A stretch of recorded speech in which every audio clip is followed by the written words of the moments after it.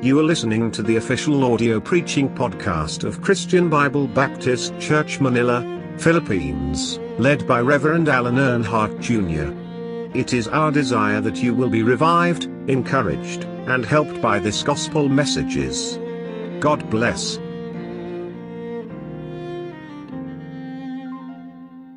Okay, salamat sa awitin na yun. Tayo po'y tumayong lahat. At tayo po ay dumako na sa mahalagang sandali ng ating pagtitipon ng pangangaral po ng salita ng Diyos. Ecclesiastes chapter 3. Ecclesiastes chapter 3. Pagitan po yan ng Genesis tsaka Ecclesiastes. Pagitan mo yan ng Genesis tsaka ng Malakay. Amen. Ala, sige, hanap.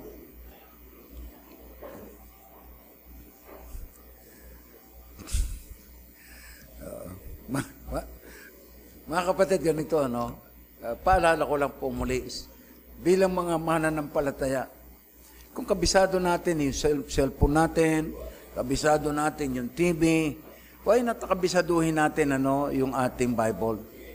Hindi naman gaano marami yan. Sa sa Old Testament, there are only 39 books. 39 books. Sa New Testament, 27 books. All in all, 66 books. Na memoryahin lang natin yan. Para tayo mga karpintero, sasabi natin karpintero, pero hindi natin alam kung ano yung lagare, ano yung katam, hindi o tayo karpintero. Dapat alam natin lahat yan. Iyon yung ini-encourage, iyon yung tinuturo ko mapatid. Bawat isa, kung ikaw ay kiniklaim mo anak ng Diyos, kabisaduhin mo yung Bible mo. Kung kabisado mo yung cellphone mo, kabisaduhin mo lalo pa ang Bible. Amen? So, Ecclesiastes chapter 3. Basahin po natin ang salita ng verse 1 up to verse 8. Okay, in verse 1, sabi po rito, to everything there is a season and a time to every purpose under the heaven.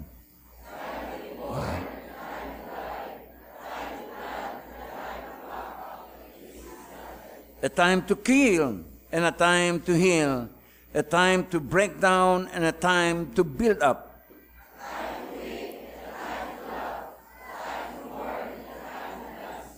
A time to cast away stones and a time to gather stones together. A time to embrace and a time to refrain from embracing. A time to get and a time to lose. A time to keep and a time to cast away. A time to rent and a time to sow. A time to keep silence and a time to speak. A time to love and a time to hate. A time of war and a time of peace. Tayo po ay manalangin. Ama namin Diyos na makapangyarihan sa lahat. Panginoon, salamat po, meron po kami yung Bible. Salamat Panginoon at salamat meron kami inyong salita. Salamat Panginoon na natututunan, nagkakaroon po kami ng wisdom through Thy words, Panginoon. Lalo namin kayong, through Thy words, nakikilala namin, Panginoon. Nalalaman namin ang kadakilang ginawa niyo po sa amin.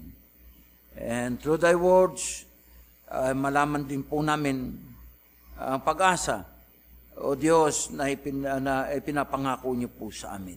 Lalo na ang buhay na walang hanggan. Ganon din naman, Panginoon, ay ipaalala sa amin na kami habang nabubuhay sa magulong sanlibutan ito, mamuhay kami ng ayon sa inyong kalooban, Panginoon. Banal na Espiritu ng Diyos, tulungan niyo po kami. Bigyan niyo po ang paunawa ang bawat isa. Ganon din, tulungan niyo po ako, O Diyos, sa pangangaral po ng inyong salita. Again, Lord, this is not my message. This is your message. I just want to be a blessing. I just want to be a help. I just want that Thy name be glorified today. Forgive us our sins. In Jesus' name we pray. Amen. Okay, tayo po ay makakaupo na. Ang sumulat po ng Ecclesiastes, mga kapatid, ay walang iba kundi si King Solomon. Magkatabi po yan, the book of Proverbs and the book of Ecclesiastes. The book of Proverbs is, ito po the book of wisdom. Yan. And kawikaan, sinasabi the book of Proverbs. And then, yung Ecclesiastes, it means preacher. Preacher. Si King Solomon po ay preacher. Siya ay pinalaki ni King David may pinalaki ni King David na may takot sa Diyos, na namumuhay sa Diyos. Bagamat dumating ang time na nawala rin siya sa Diyos, kaya nga meron siya mga paalala sa atin. Dumating ang time na nakalimot siya sa Diyos. Nagkaroon ng time na nawala na siya ng takot sa Diyos, no? Kaya nga ang paalala niya sa atin sa book of Ecclesiastes chapter 12, this is the conclusion of the whole matter. Fear God and obey His commandment. For this is the whole duty of man. For God shall bring every work into judgment, every secret thing, whether it be good, whether it be evil. Hindi ho tayo makakatakas sa Panginoon. Wala ho tayong may tatago sa Panginoon. Even yung mga kapatid, even yung buhok mo, alam ng Panginoon kung ilan yan. Maliban na lang kung wala kang buhok. Amen. So, andito po si Solomon, mga kapatid, the son of King David. And when Solomon became king, mga kapatid, he asked God for wisdom. He asked God for wisdom, and he became, at pinagkaloob naman sa kanya ito. And sabi ng Bible, he became the wisest man in this world. Kaya nga, in Proverbs chapter 4, verse 7, sabi ng Bible, wisdom is the principal things. Therefore, get wisdom. Wisdom is the principal things. In the book, in chapter 4, chapter 3, sabi ron, happy is the man that findeth wisdom. Bala kong pansinin natin, mga kapatid. Gusto ko lang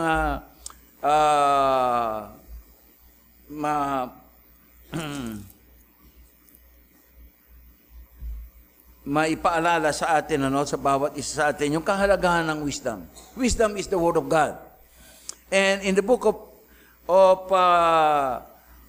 Proverbs, si King Solomon din, mga kapatid, may sulat po nito, in chapter 3, in verse 13. Ang sabi ng Bible, happy is the man.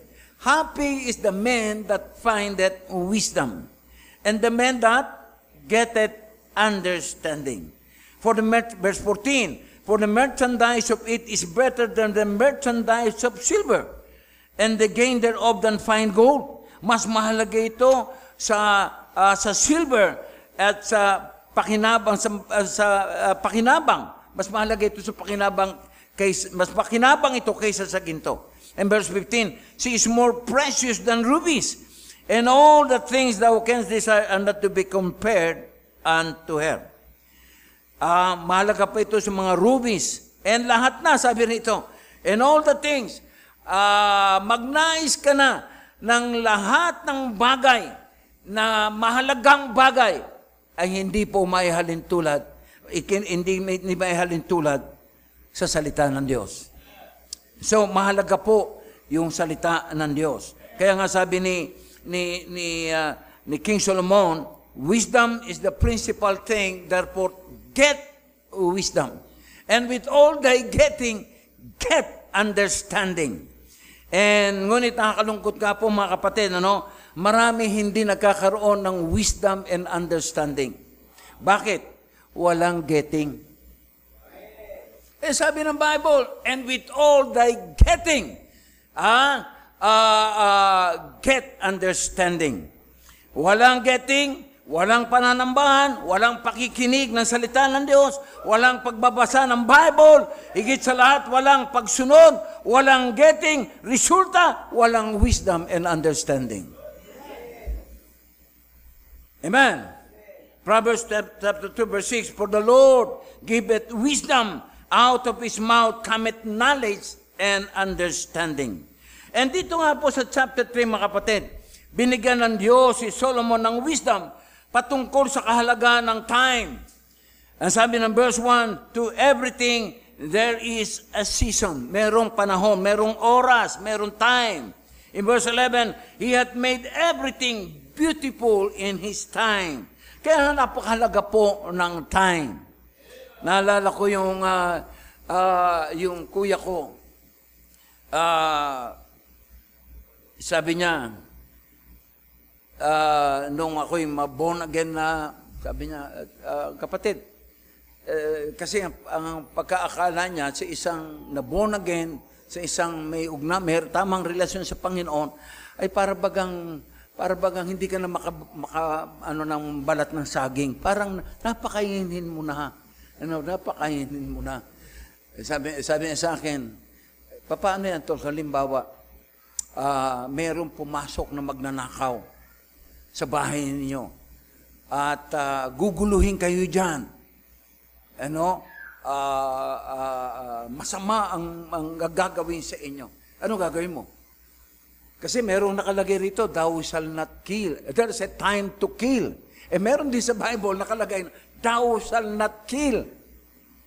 Sabi ko sa kanya, kapatid, kung pupunta sa bahay, papasukin niya yung bahay ko at gagawa siya ng masama sa pamilya ko, sa bahay namin, uubusin ko yung bala ko sa kanya. Mga kapatid, hindi ho masama ang pumatay kung kinakailangan. Amen? There's a time to kill, sabi ng Bible. Bagamat, sabi rin ng Bible, thou shall not kill. Kung papatay ka lang na wala namang kadahil-dahilan, mga kapatid, yun po hindi tama. Pero yung kagaya po ng ating mga kapulisan, yung ating mga kasundaluhan, papatayan to protect us. Hindi sila pwedeng kung papasukin tayo ng kalaban, pasukin tayo ng mga Chinese, whatever na kalaban, mga kapatid, ay nakahanda yung ating kapulisan. And even us, nakahanda tayo to fight for our country. Amen? Huwag niyong kakalimutan, mga kapatid, sa darating na eleksyon. So, there's a time to kill. Ako po ay personal na opinion, mga kapatid, ako po ay sang-ayon ako sa death penalty. Pero kailangan revisahin maigi. Kailangan pag-aralan. Hindi basta rape, patay na. No. Kung heinous crime, dapat patay na yan. Pag heinous crime, ng rape, pumatay pa. Ng loob ng bahay, pumatay pa. Ay, mga kapatid, dapat lang, para sa akin, that's my opinion. There's a time to kill. Yung mga ganyang tao ay sinasaniba ng rape na, pumatay na, pinatay pa, sinalaksak pa yung, pinagputol-putol pa yung katawan. Mga kapatid, ay dapat yung pinapatay na talaga, tinutukhang na. Ayun na yung opinion ko, mga kapatid. And so, andito po, mga kapatid, napakalaga po ng time, sabi ni Apostle Paul, redeeming the time. Because the days are evil. Samantalahin ninyo ang panahon, sapagkat masama ang takbo ng sanlibutan. Ano ibig sabihin ni Apostle Paul? Samantalahin natin gumawa ng mabuti. Amen. Dahil masama ang takbo ng sanlibutan. And sabi ng Panginoon Kristo, in the book of John chapter 9 verse 4, Work while it is day, the night cometh when no man can work. Gumawa ka na habang maaga pa, habang bata ka pa, habang malakas ka pa. Dumarating ang gabi, ang time na matanda ka na, ang time na mahihina ka na gustuin mo man natin na gumawa, wala na tayong magagawa. Redeeming the time. Sabi ni Solomon in Ecclesiastes chapter 12, Remember now the Creator in the days of the youth. Alalahanin mo ang Diyos habang bata ka pa, habang malakas ka pa.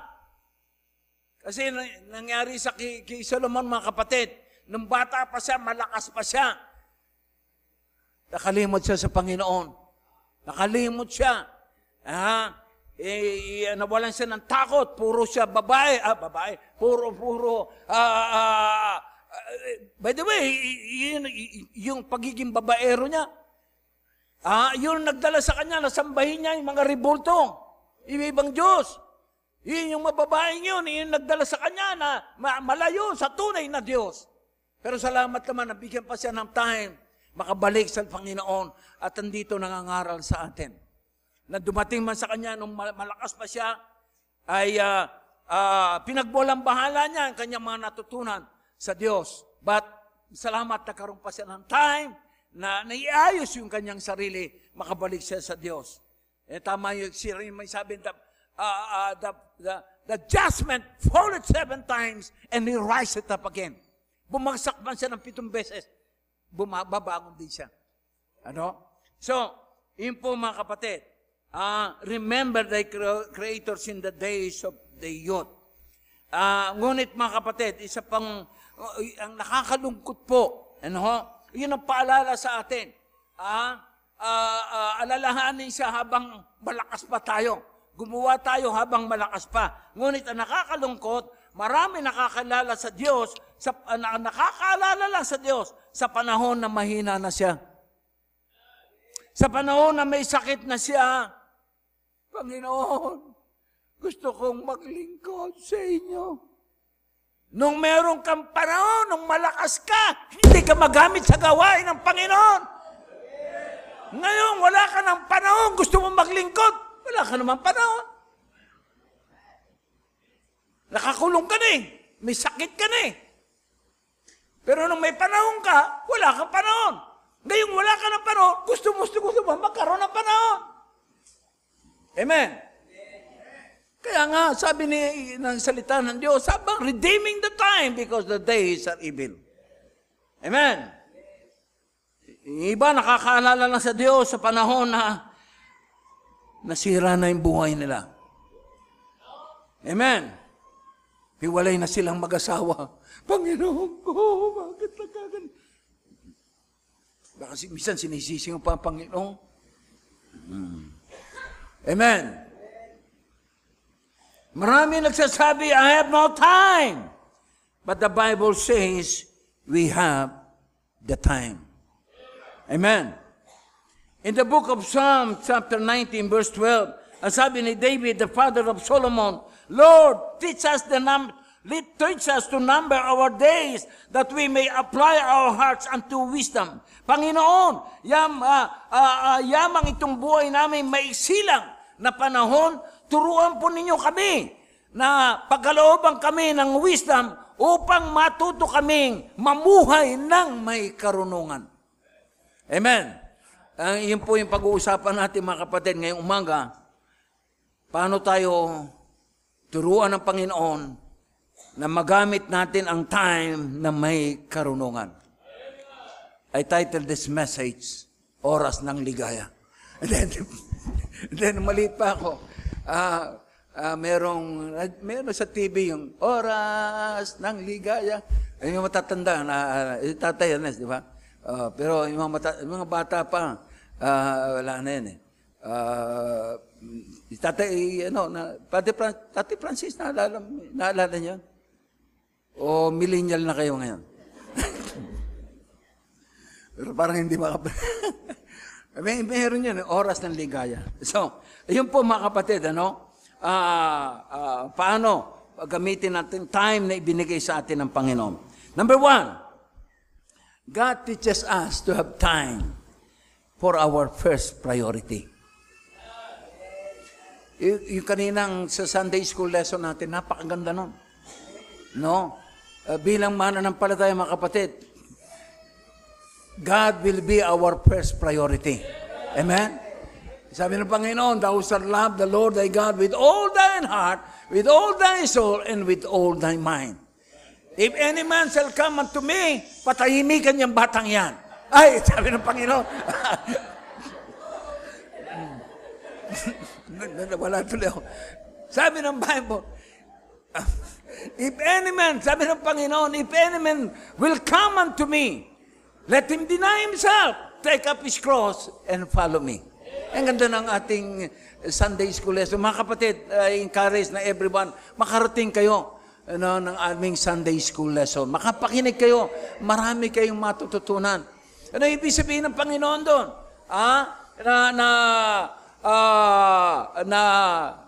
If any man will come unto me, let him deny himself. Paano yung deny? Kalimutan mo yung sarili mo. Ibig sabihin lang noon, ibig lang sabihin noon na yung kalimutan ng sarili mo, hindi yung maglakad-lakad ka, nagsasalita ka mag-isa. Uhulihin ka ng DSWD, mga kapatid. Hindi yun. Ibig sabihin, dinanay, ibig sabihin, kalimutan mo yung ambition mo. Ano man yung mga bagay na maglalayo sa iyo sa Panginoon, deny them. Yung trabaho mo, yung hanap buhay mo. Kung yan ang maglalayo sa iyo, iwanan mo yung trabahong yan. Hindi yan para sa iyo. Hindi yan ang kalooban ng Panginoon. Amen? Kasi marami mga kapatiran, marami ako nakasama sa church na meron silang hanap buhay na bukas sila every Sunday. Pastor, kasi mas malakas pagka-araw ng linggo eh. Tapos ang paninda nila, malakas kasi. Malakas ang sigarilyo, malakas ang alak. Mananampalataya ito, nagtitinda ng alak. Yun ba ang kalooban ng Panginoon? Hindi yun ang kalooban ng Panginoon, kalooban ng diablo yan. Amen. Deny himself. Boyfriend mo ay girlfriend mo ay hindi mananampalataya. Deny him or deny her. Kalimutan mo yan. Kaya na maglalayo sa Panginoon. Kahit na sabihin mong maganda pa yan, pinakamaganda, at mayaman pa yan, kasing ganda pa yan ni Catriona Gray, mga kapatid, iwanan mo yan. Amen. That is denying of ourselves. Yung pride mo, yung konting mapansin ka lang, nangiinis ka na, na-open ka na. That's pride, mga kapatid. Nais ng Panginoon ay i-deny natin ito. Pride goeth before destruction. Amen? Matuto tayong tumanggap ng pagkakamali. Matuto tayong tumanggap ng pangaral. Ako na naman nakita ni Pastor. Ako na naman. Ayoko na, hindi na ako magsisimba rito. Pati yung damit ko, pinakikia naman. Minsan lang ako nagsuot ng sexy. Pinakikia naman kagad. Sabi ng Bible, modest apparel. Amen. merong isang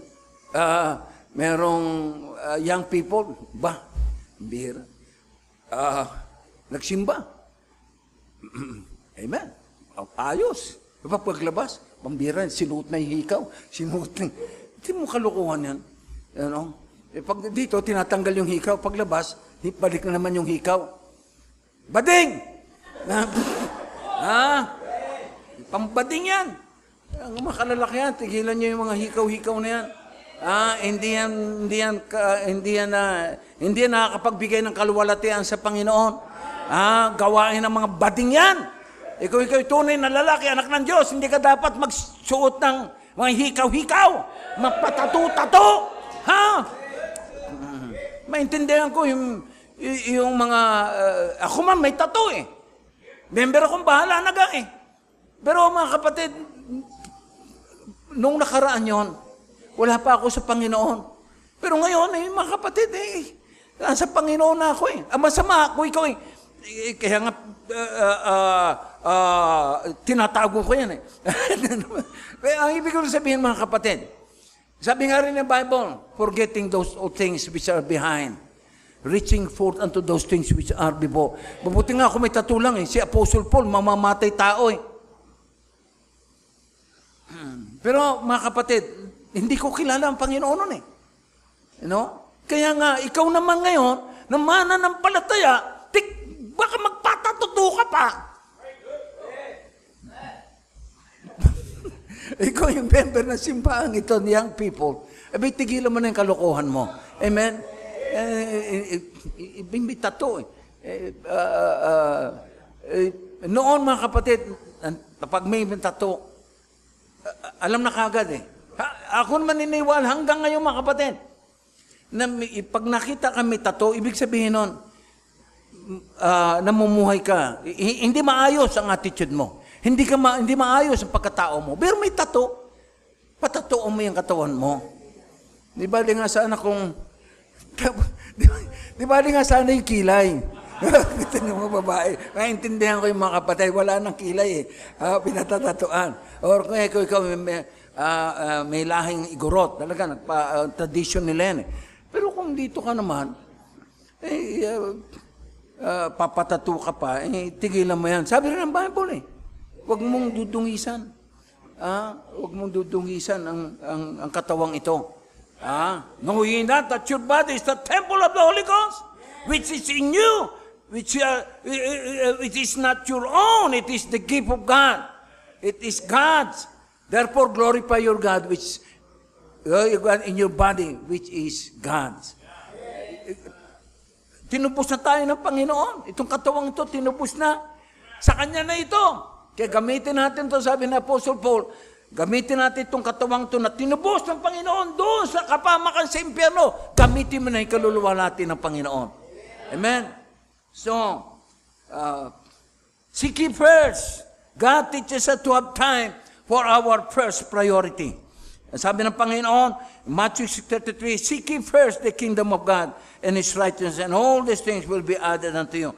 In the book of Proverbs chapter 3, verse, trust in the Lord with all thine heart, and lean not unto thine own understanding. In all thy ways acknowledge Him first, and He shall direct thy path. Put God first. Matthew 23:22, ang sabi ng Bible, thou shalt love the Lord with all thine heart, with all thy soul, with all thy mind. Amen? Pero nakakalungkot mga kapatid, marami, even Christians, iba ang priority. Priority nila, hanap buhay, trabaho, kaibigan. Ayun na nga, sabi, Pastor, pasensya na kayo. Pag hindi ako nagtrabaho, walang chicha, Pastor. Mga kapatid, sabi ng Bible, sabi ng Panginoon, huwag kayong mag-alala kung ano kakainin nyo. Kakainin nyo. Yung ibon, hindi pinabayaan ng Panginoon. Hindi niya alam kung ano kakainin niya bukas, pero hindi pinabayaan ng Panginoon. How much more ikaw na anak ka ng Diyos? Pabayaan ka? Unahin mo ang Diyos. Amen?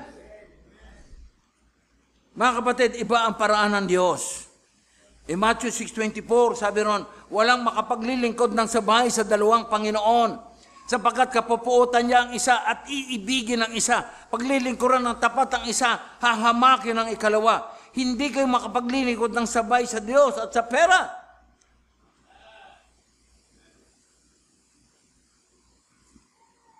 Kaya nga payo ng Panginoon, in verse 31, huwag kayong mabalisa tungkol sa inyong kakanin, iinumin, damit, sapagkat ang mga bagay na yan, ang kinuhumalingan ng mga taong wala pang pananalig sa Kanya.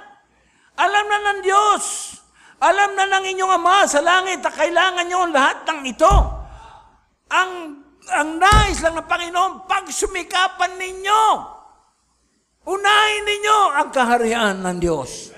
Seek ye first the kingdom of God and His righteousness, and all these things will be added unto you. Unahin mo muna mga kapatid. Amen?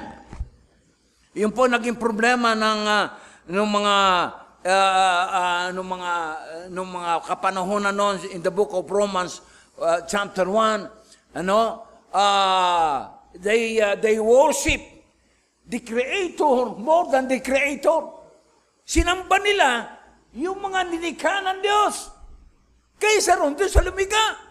Sinamba nila, mga kapatid, parang sa panahon natin, sinasamba na, Kaya nga, pag mas mahal mo pa yung trabaho mo, yung anuman ang hanap buhay mo, yung sarili mo, yung family mo, nang higit sa Panginoon, mga kapatid, hindi yan ang pangunguna sa Panginoon. Amen? Sabi rin ng Panginoon sino man magmahal sa kanyang ama, sa kanyang mga magulang, sa kanyang asawa, sa kanyang sarili ng higit sa akin, he cannot be my disciple. Dahil nais sa Panginoon, siya ang iuna sa lahat ng bagay. Amen? At pag inuna natin, mga kapatid, magagawa na nating lahat na mahalin ang lahat ng nakapalibot sa atin. Amen? Even yung kaaway mo pa, magagawa mong mahabalin.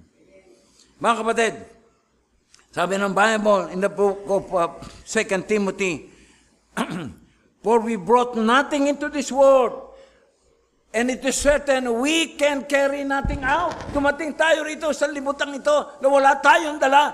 Alis din tayo sa libutang ito na wala tayong dala. Kaya nga sabi ng Bible, be content with what we have. Be content, having food and raiment. Let us therewith content. Masaya na tayo. Meron tayong pagkain, meron tayong pananamit. Masaya na tayo. Kaya nga sinunod na salita ng Diyos din yung, for the love of money is the root of all evil. For the love of money is the root of all evil. Mga kapatid, maganda yung magkaroon tayo ng pera. Amen? Maganda yung magplano tayo, magkaroon ng magandang pera, magkaroon ng magandang hanap buhay, magkaroon ng magandang bahay. Pero mga kapatid, hindi kaya mas maganda magkaroon tayo ng mga bagay na mabibili ng pera. Maganda yon. Pero hindi kaya mas maganda kung meron tayong mga bagay na hindi nabibili ng pera. Yung buhay na walang hanggan, hindi ko nabibili ng pera. Yung kaligtasan, hindi ko kayang bilhin ng pera. Yung pagbabago ng buhay, yung kapayapaan na nararanasan mo ngayon sa Panginoon, hindi kayang bilhin ng pera. Amen. Kaya nga sabi ng Panginoon, peace I give unto you, not as the world giveth, give I unto you. Amen. Ang kapayapaan, mga kapatid, tunay kasi nasa Panginoon lamang. Amen. So, God teaches us to have time to put God first, or to have time for our first priority. Sino yung first priority natin? Ang Panginoon. And then number two, God teaches us to have time for our first priority. And then number two, God teaches us to have time for our family. Amen. Ano sabi ng Colossians? Colossians chapter 3. Basahin natin, mga kapatid. Kasi mamaya, simba ka ng simba rito, nakikinig ka, pero pinababayaan mo naman yung family mo, hindi naman maganda yung mga kapatid. Merong paalala sa atin ang Panginoon. In Colossians chapter 3, in verse 18, ang sabi ron, wives, submit yourself unto your own husbands as it is fit in the Lord. Husbands, love your wives and be not bitter against them. Children, obey your parents in all things, for this is well pleasing unto the Lord. Mga kapatid, may paalala sa atin ng Panginoon, magkaroon tayo ng oras para sa ating family. Amen. Meron tayong oras para sa Panginoon, dapat meron tayong time para sa ating family. Paalala ng Panginoon sa mga husband. Husband must have time for his wife. Ang lakas ng amen. Yung kasabihan, nung nanliligaw pa tayo, mga kalalakihan, ang galing-galing natin. Amen. Talagang sinusuyo natin, niririgaluhan natin. Binibigyan natin ng pabango. Iregaluhan ng pabango, inaalalayan pagdating sa mga pag sumasakay, and inaalalayan habang naglalakad. Pero nung tumanda na, tagal-tagal mo naman, dalihan mo dyan. Kumbihira. Wala na. Wala nang regalo. Amen. Nung matanda na, nung kulubot na, nung amoy salompas na, nung amoy ipikasent na, hindi mo na ngayon pinapansin. Mga kapatid, sabi ng Bible, husband, love your wives. Amen.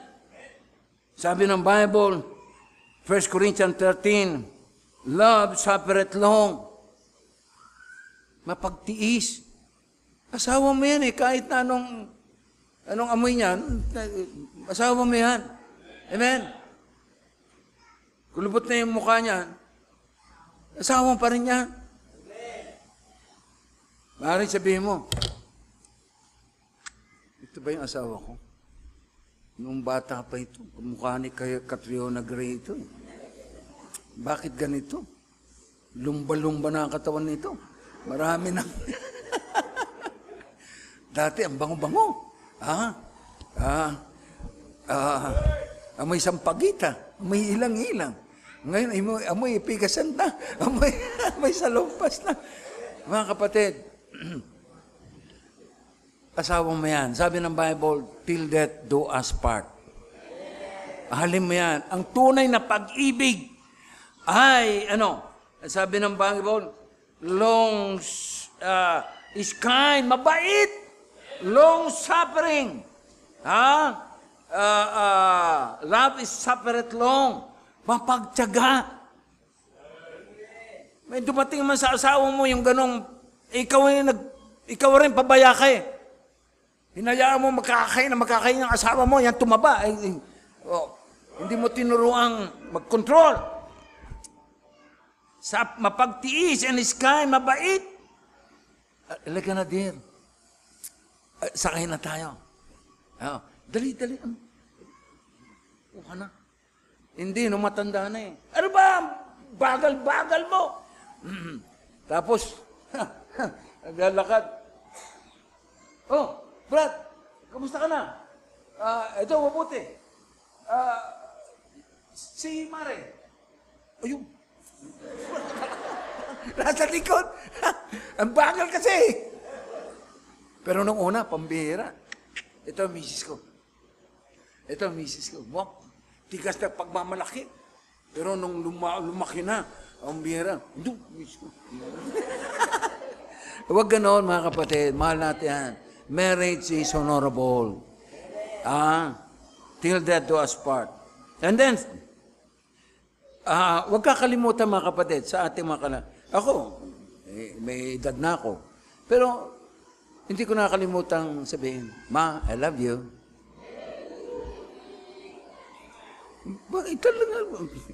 Dapat, mga kapatid, i-express mo yung mo, Ma, I love you. Wow, tuwan-tuwa nakikilig. Ganon din naman siya. I love you too. Amen. Eh, pagka ibang amoy, siyempre, meron kasama pang kiss yan. Sa noo na lang.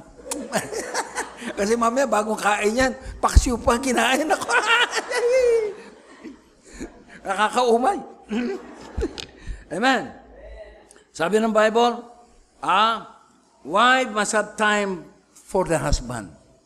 Magkaroon ng time. Ikaw na babae,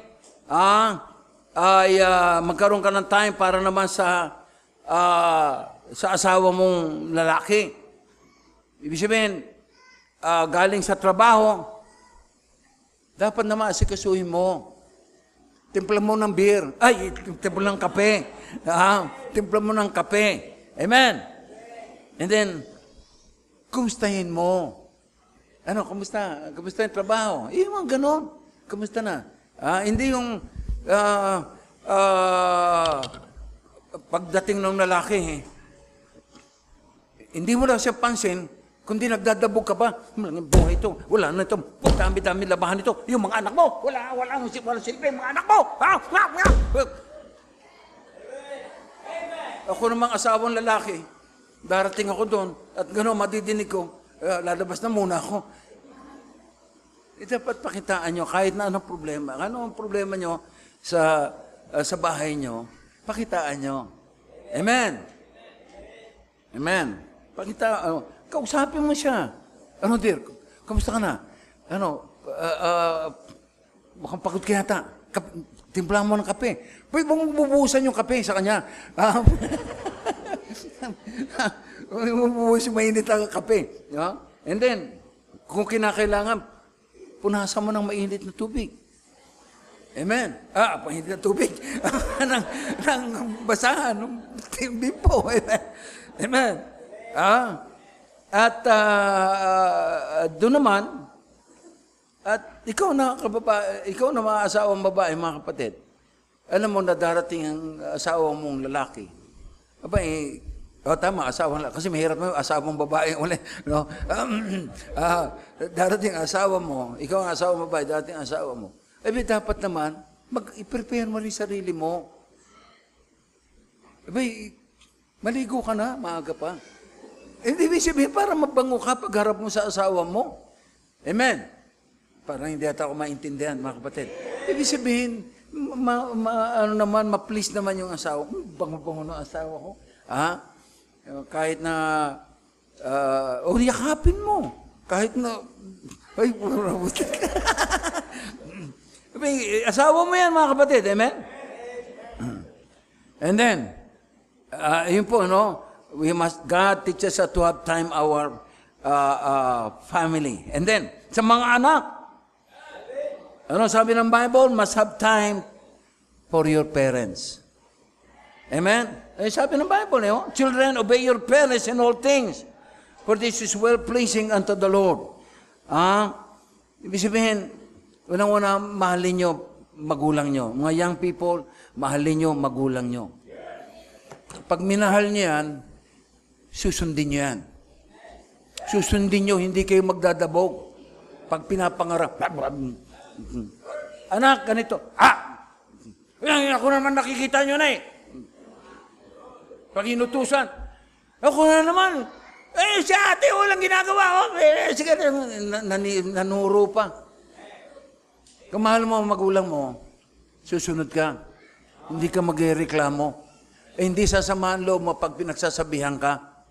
Amen.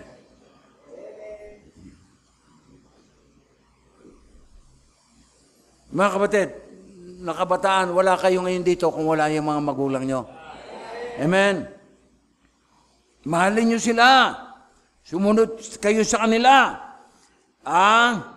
Yakapin ninyo sila. Magandang hapon po. Kahit na sa ulo. Ako, nanay ko, matanda. Binahalikan ko sa ulo. Pinakikita ko mahal ko. Amen? Yakapin mo. Hindi lang nanay mo. Even yung tatay mo. Tay, magandang hapon po. Tay. Hindi yung, minsan may mga bata ngayon, wala na eh. Pagdating sa bahay, dire-diretso na kagad to sa sala. Wala na, hindi na pinansin yung nanay, hindi na pinansin yung tatay. Ando na kagad sa cellphone. Ano, kamusta ka na? Wala na, kaibigan na kausap. Huwag naman ganon. Bigyan nyo ng pansin ng nanay nyo. Yan na nagkikare sa inyo. Yan people!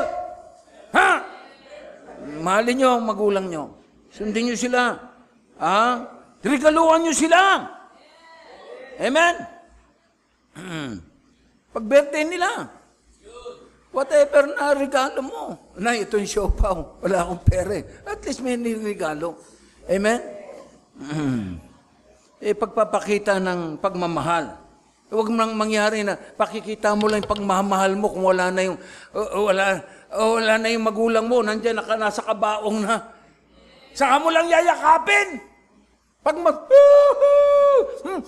sarap batukan ng Nung buhay pa yung nanay mo, hindi mo mayakap ang nanay mo. Ha? Ngayon pa, iyak-iyak ka pa. Tikas ng ulo mo. Tapos, bibilang mo pa ng, napakagandang, magandang ano ito, bulaklak. Magandang kabaong. Ako na yun. Di ba? Ako na bahala magpagawa ng, ako na bahala magpagawa ng kabaong. Anak, mahal yan eh. Hindi, ako, sagot ko na yan. Kahit na ginto pa yung kabaong na yan, mga kapatid. Kahit na pinakamahal na bulaklak pa ang bili mo para sa nanay mo.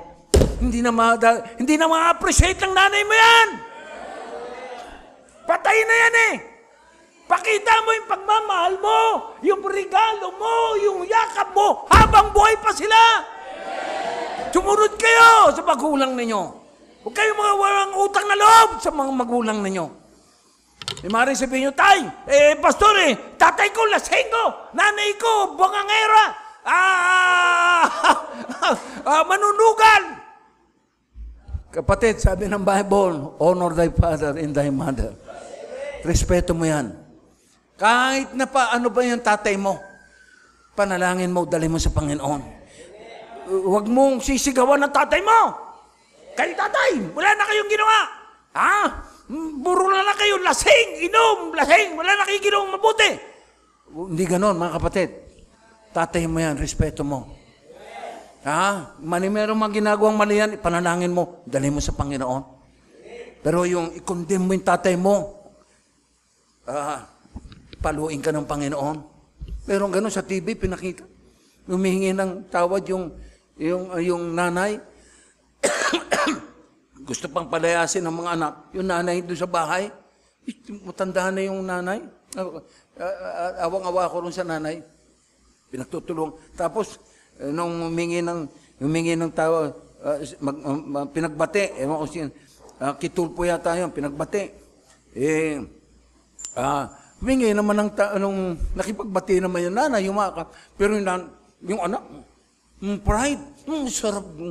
May pinag-aralan ito, mga kapatid. Sarap dunggulin ng walang utang na loob. Amen? So, yun po, mga kapatid. And then, sa ating magulang, sa ating family, as a family, magkaroon kayo ng time. Kumain sa labas. Magkaroon ng bonding. Mamasyal. Hindi puro trabaho na lang. Minsan, yung tatay, wala nang ginawa. Hindi trabaho, wala nang time para sa kanyang mga anak. Hindi man lang tanungin, mga anak. Wala nang time para sa asawa. Kaya maganda mga kapatid, meron time. Kumain, sabi nga ni Baderman, kain sa labas. Sa labas. Diyan, sa tabi ng kali. Sa labas ng bahay. Ay, marami namang kainan dyan. KFC. Ako, ginagawa ko, mga kapatid. And then, that's the time na magkaroon kayo ng fellowship na mag-anak. Kamusta ka na? Minsan, ang hirap pa. Pagdating sa kainan, lakambira. Kanya-kanya ng cellphone. Walang uusap lahat. As tatay, nanay, kausapin natin, kumusta ka na, anak? Kumusta na yung trabaho mo? Kumusta na yung pag-aaral mo? Hindi yung wala, pambira. Pare, sige, pare, sige. Pupunta ako dyan bukas. Kumain, natapos yung pagkain, hindi man lang nagkaroon ng pag-uusap ng fellowship yung mag-anak. Ganon din yung anak. Yung asawa. Mare, sige, punta ako dyan bukas. Yung anak naman, sige, bye-bye. Wala man lang. Mga kapatid, mahalaga po yung sa ating family. Mahalaga po sa ating family. Yung bonding. Minsan lumabas kayo. Andyan, maganda may trabaho tayo. Hanap buhay. Pero bigyan natin ng time yung ating family. Amen? Lalo na, dalhin natin sa Panginoon yung ating mga anak. Amen? Nakakatuwa yun, kagaya ng Gonzales family. Ang layo pa ng inuwi niya, mga kapatid. Sa Tondo. Tondo no? Oo. Pero andito sila ngayon, kasama yung mga anak. No. Nakakatuwa yun. Amen. So, God teaches us to have time for our first priority, first to have time for our family, and to have time for others. To have time. Bilang mananampalataya mga kapatid, God save us to serve others. Meron tayong Great Commission. Meron tayong tungkulin na ano man yung binigay sa atin ng Panginoon, ano man yung natutunan sa Panginoon, ibahagi natin ito. Naligtas tayo, binago ang buhay natin. Sino nagbago sa atin? Sino nagligtas sa Panginoon? So, meron tayong time na i-share naman natin ng gospel. Meron tayong time na yung mga kaibigan natin, mga kamag-anakan natin, kabibahay natin, tay, nay, mare, pare, sama kayo sa linggo. Dali nyo sa church. Time. Hindi puro sarili na lang. Amen? Ibigyan natin ng time. Time for others. Ang Panginoon siguro, sabi ng Panginoon, bakit ba ako bababa? Papahirapan ko yung sarili ko. Ang sarap-sarap na ng buhay ko rito sa langit. Pero ang sabi ng Bible, iniwan niya yung pagka-Diyos, iniwan niya yung kadakilaan, iniwan niya yung kaharian doon sa langit. Nagkatawang tao at namuhay na isang alipin. Namuhay siya ng alipin. Para magpalipin sa atin. Binigay niya yung, nagpalipin siya hanggang doon sa krus ng Calvary, hanggang kamatayan. Ngayon tayo naman, mga kapatid, yung man lang maisulit natin sa Panginoon. Amen? Na masuklian man lang natin. By the way, wala na tayo ibang isusukli talaga lahat ng bagay galing sa Panginoon. Ang atin lang doon, ang nais ng Panginoon, maging matapat tayo sa Panginoon. Maging masunurin tayo sa Panginoon. Amen. Soul winning. Lalo ngayon, magkakaroon tayo ng mission conference. Dalhin nyo na. Pagkakataon nyo na. Dalhin nyo yung mga kamag-anak nyo, kaibigan nyo dito sa church. Amen. Kung hindi nyo madala, kami papuntahin nyo ron. Kami pupunta ron. Amen. Kaya ako ipapasalamat mga kapulisan ngayon ay naabot na rin ng salita ng Diyos. Naba-Bible study namin ni Brother Paul. Nakailang Bible study na kami. So, mga kapatid, have time. Have time for our first, for our first priority, our God. And then time for our family. And time for others. At tayo magiging masaya ang buhay natin. Amen? At tayo tumayong lahat. And